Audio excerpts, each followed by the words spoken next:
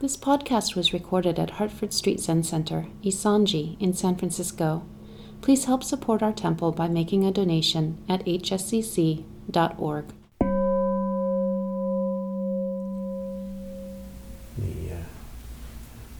The gentleman outside screaming is looking for his cat. And this happens periodically. I don't know if he's yet realized that screaming is probably not the best way to get his cat back.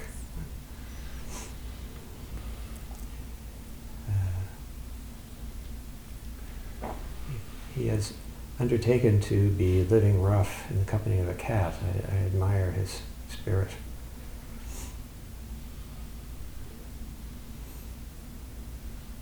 But I think we can hear a genuine pain in his voice.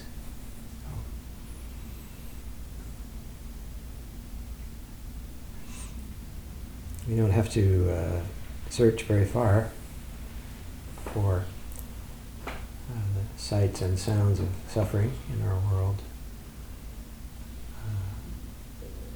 Our own, of course, is always right here.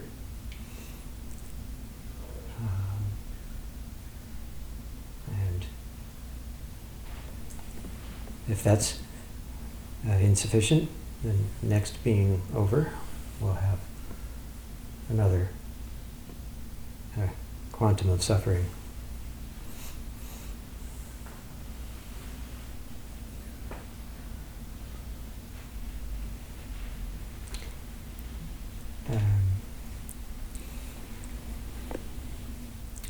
And the Buddha way, of course, is all about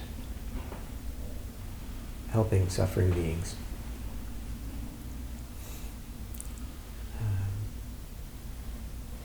Many of us, myself included, come to practice in hope of getting rid of our own suffering.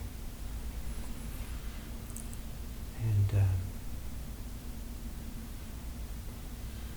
in Mahayana Buddhism, of course, the focus shifts towards the question, well, what about everybody else?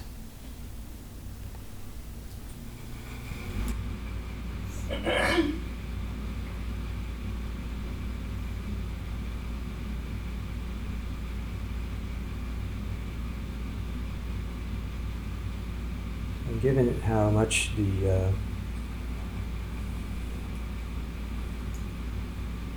world has changed,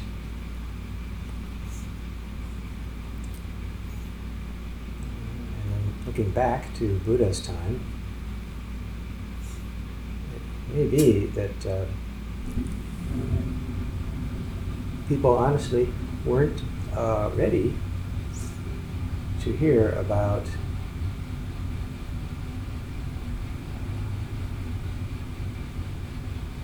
addressing spiritual practice to a universe of suffering beings.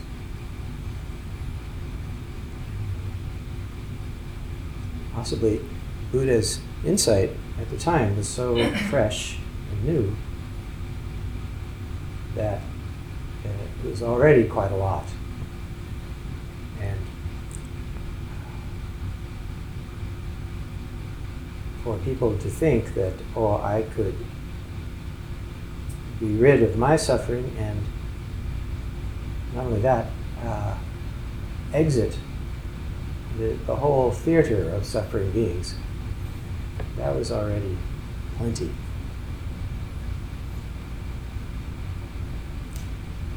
But it looks as though maybe 200-300 years went by before people started to think, well, maybe there's more to this practice than getting rid of my own suffering.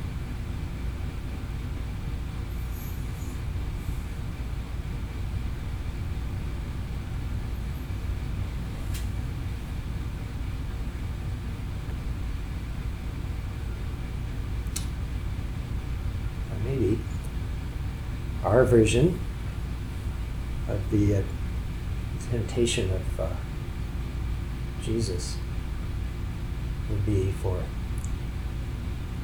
Mara to come and say, "Psst, guess what? You can be done with your own suffering right now by my powers. Only you have to get out and not come back."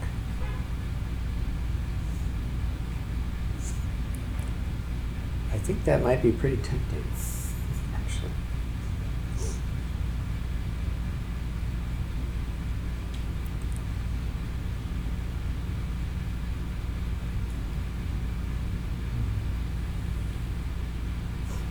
And some of us might feel like saying, "Okay, yeah, I'm up for that." However, some of us have already taken the Bodhisattva vow.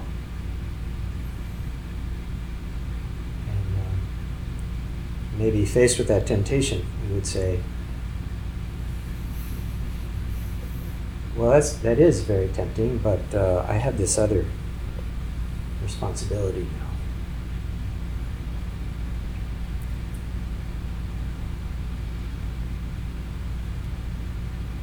And as if that weren't enough, Professor Thurman has the, to me, novel interpretation that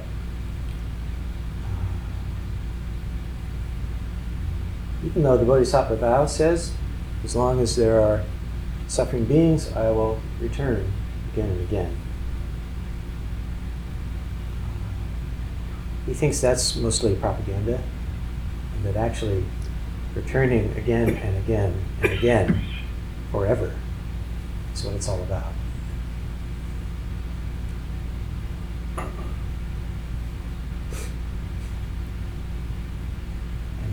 That is what Buddhas have done, are doing, and will always do.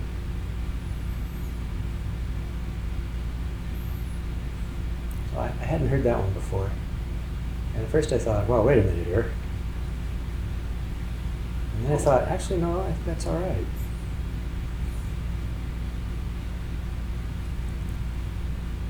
Because for Buddhas, what we see as a notion of suffering is a notion of bliss.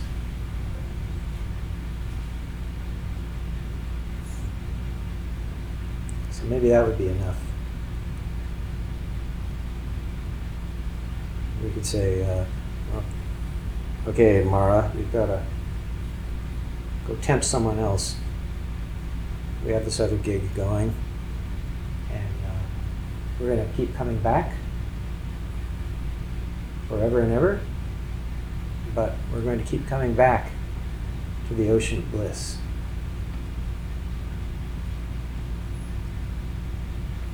And then you can say, well, what about when all beings have been freed of their misknowledge and therefore from their suffering? It's like, well, we actually don't know what happens then.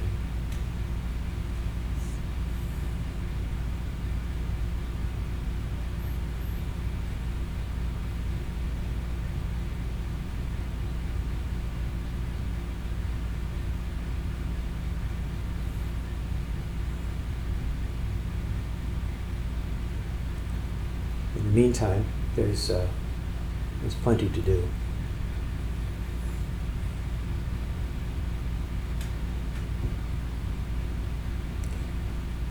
I don't know, Ty, maybe you notice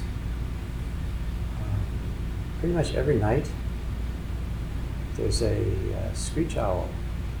You heard it? In the tree out here. Almost every night.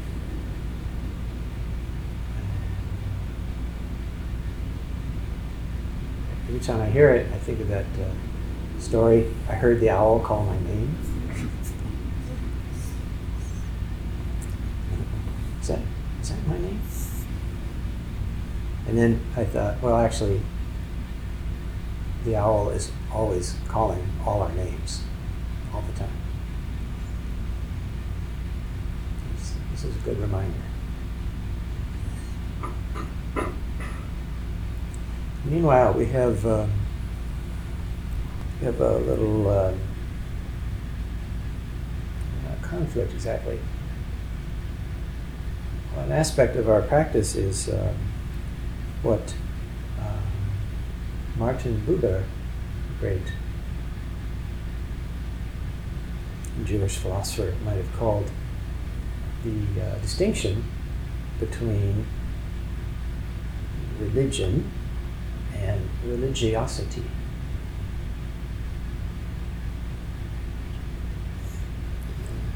We might say that's kind of like our distinction between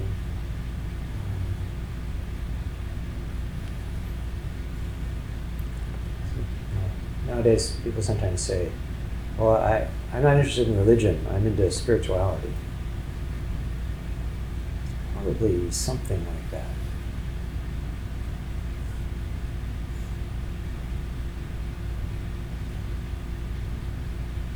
Religiosity, is maybe another name for that. The term sacerdotalism, which is becoming kind of obsessed with the trappings of some religious life.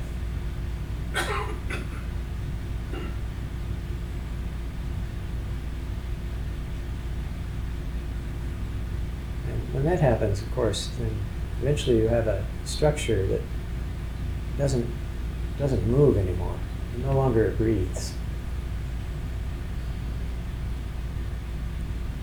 And then you have people retreating to various fundamentalisms.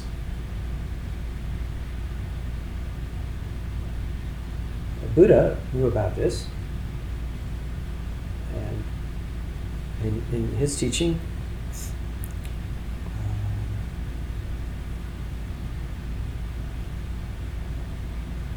he called this Shila Vrata Paramarsha.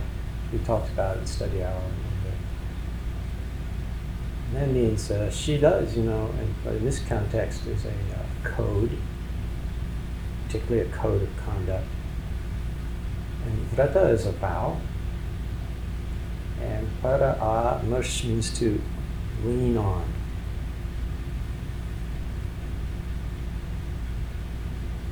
And of course, well, wait a minute, don't we have, in the Buddha way, don't we have a code of conduct and don't we have vows? It's like, well, yes. So the difference, though, is that when you start to lean on that stuff, you feel that the code and the vow are all that's necessary for liberation. I follow this code, I'll make this vow, and that's it. I will be liberated. So, 2.5 millennia ago, Buddha was able to say, no, that's religiosity. That will get you nowhere.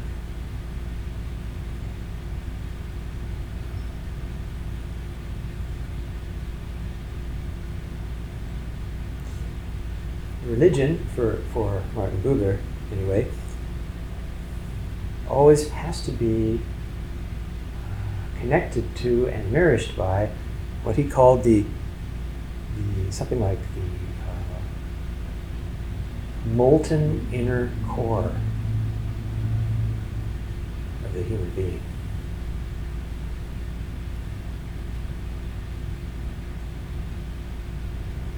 That's as good a poetic description as I can think of.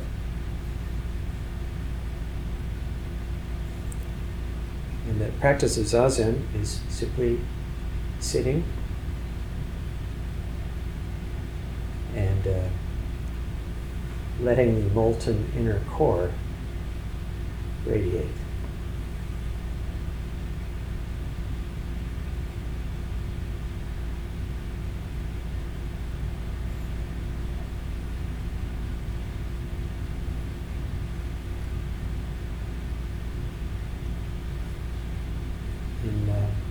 Zen, of course, we have the saying, the hand cannot grasp itself. Another hand could, but your own hand cannot grasp itself.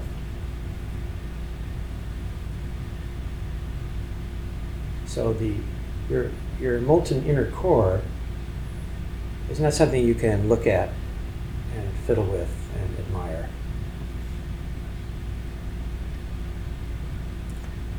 Worst of all is to try to get someone else to look at your molten inner core. Isn't it nice? Don't I have a great molten inner core? People do sometimes try that.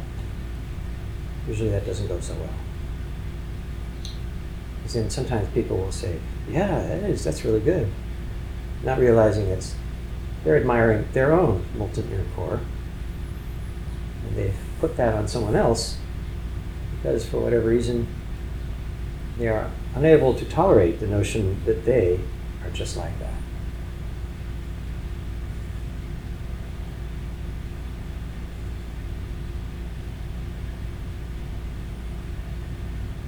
So without that connection, which is, I would say, it's a matter of,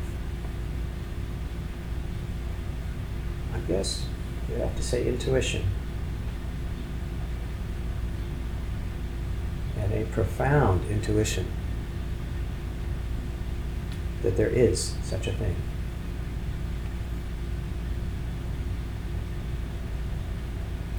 This is just like our story, about, lots of stories, but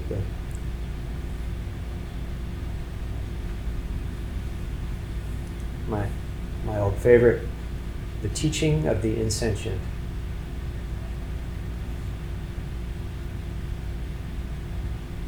And the monastic comes to national teacher, Nyan Ho Chong, and wants to be told about this. What is the teaching of the insentient?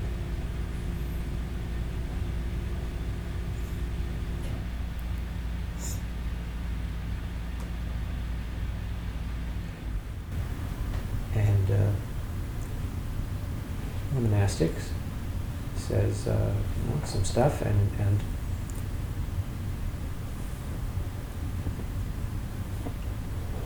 national teacher explains a little bit, and then the monastic says, well, why can't I hear it? And the national teacher says, although you say you can't hear it, you cannot hinder the one who hears it.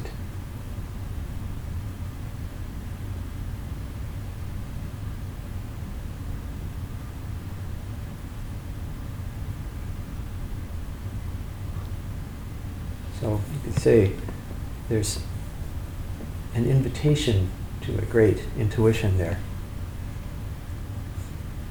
And it's a little like, I saw a old time interview with Dr. Carl Jung, and this almost Monty Python-ish sounding interviewer says, "Now, Dr. Jung, can you tell me, do you believe in God?" And Jung says, "This is a very difficult question." And he says, "I don't have to believe, I know."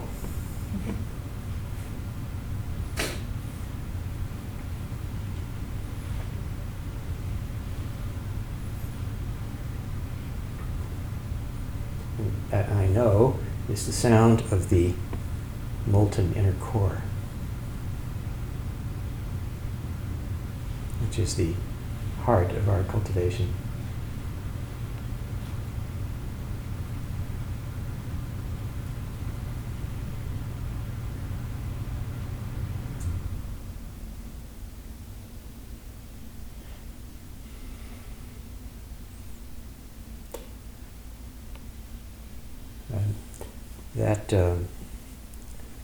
That message if you like, is, it's everywhere.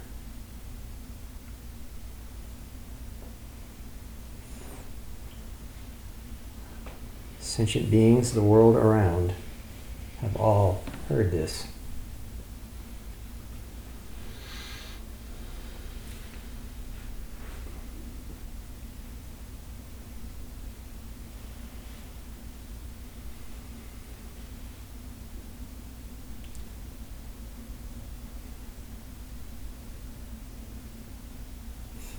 The great Muslim saint and poet Kabir said almost exactly the same expression as Dogen said. Where you are is the place.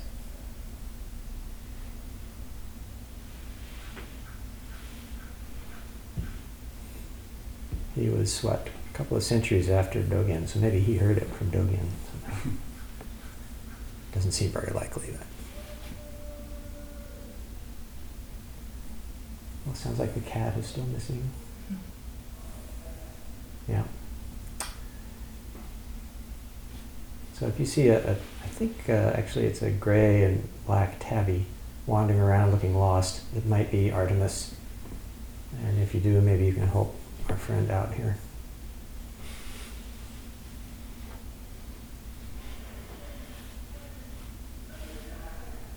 If he sat down and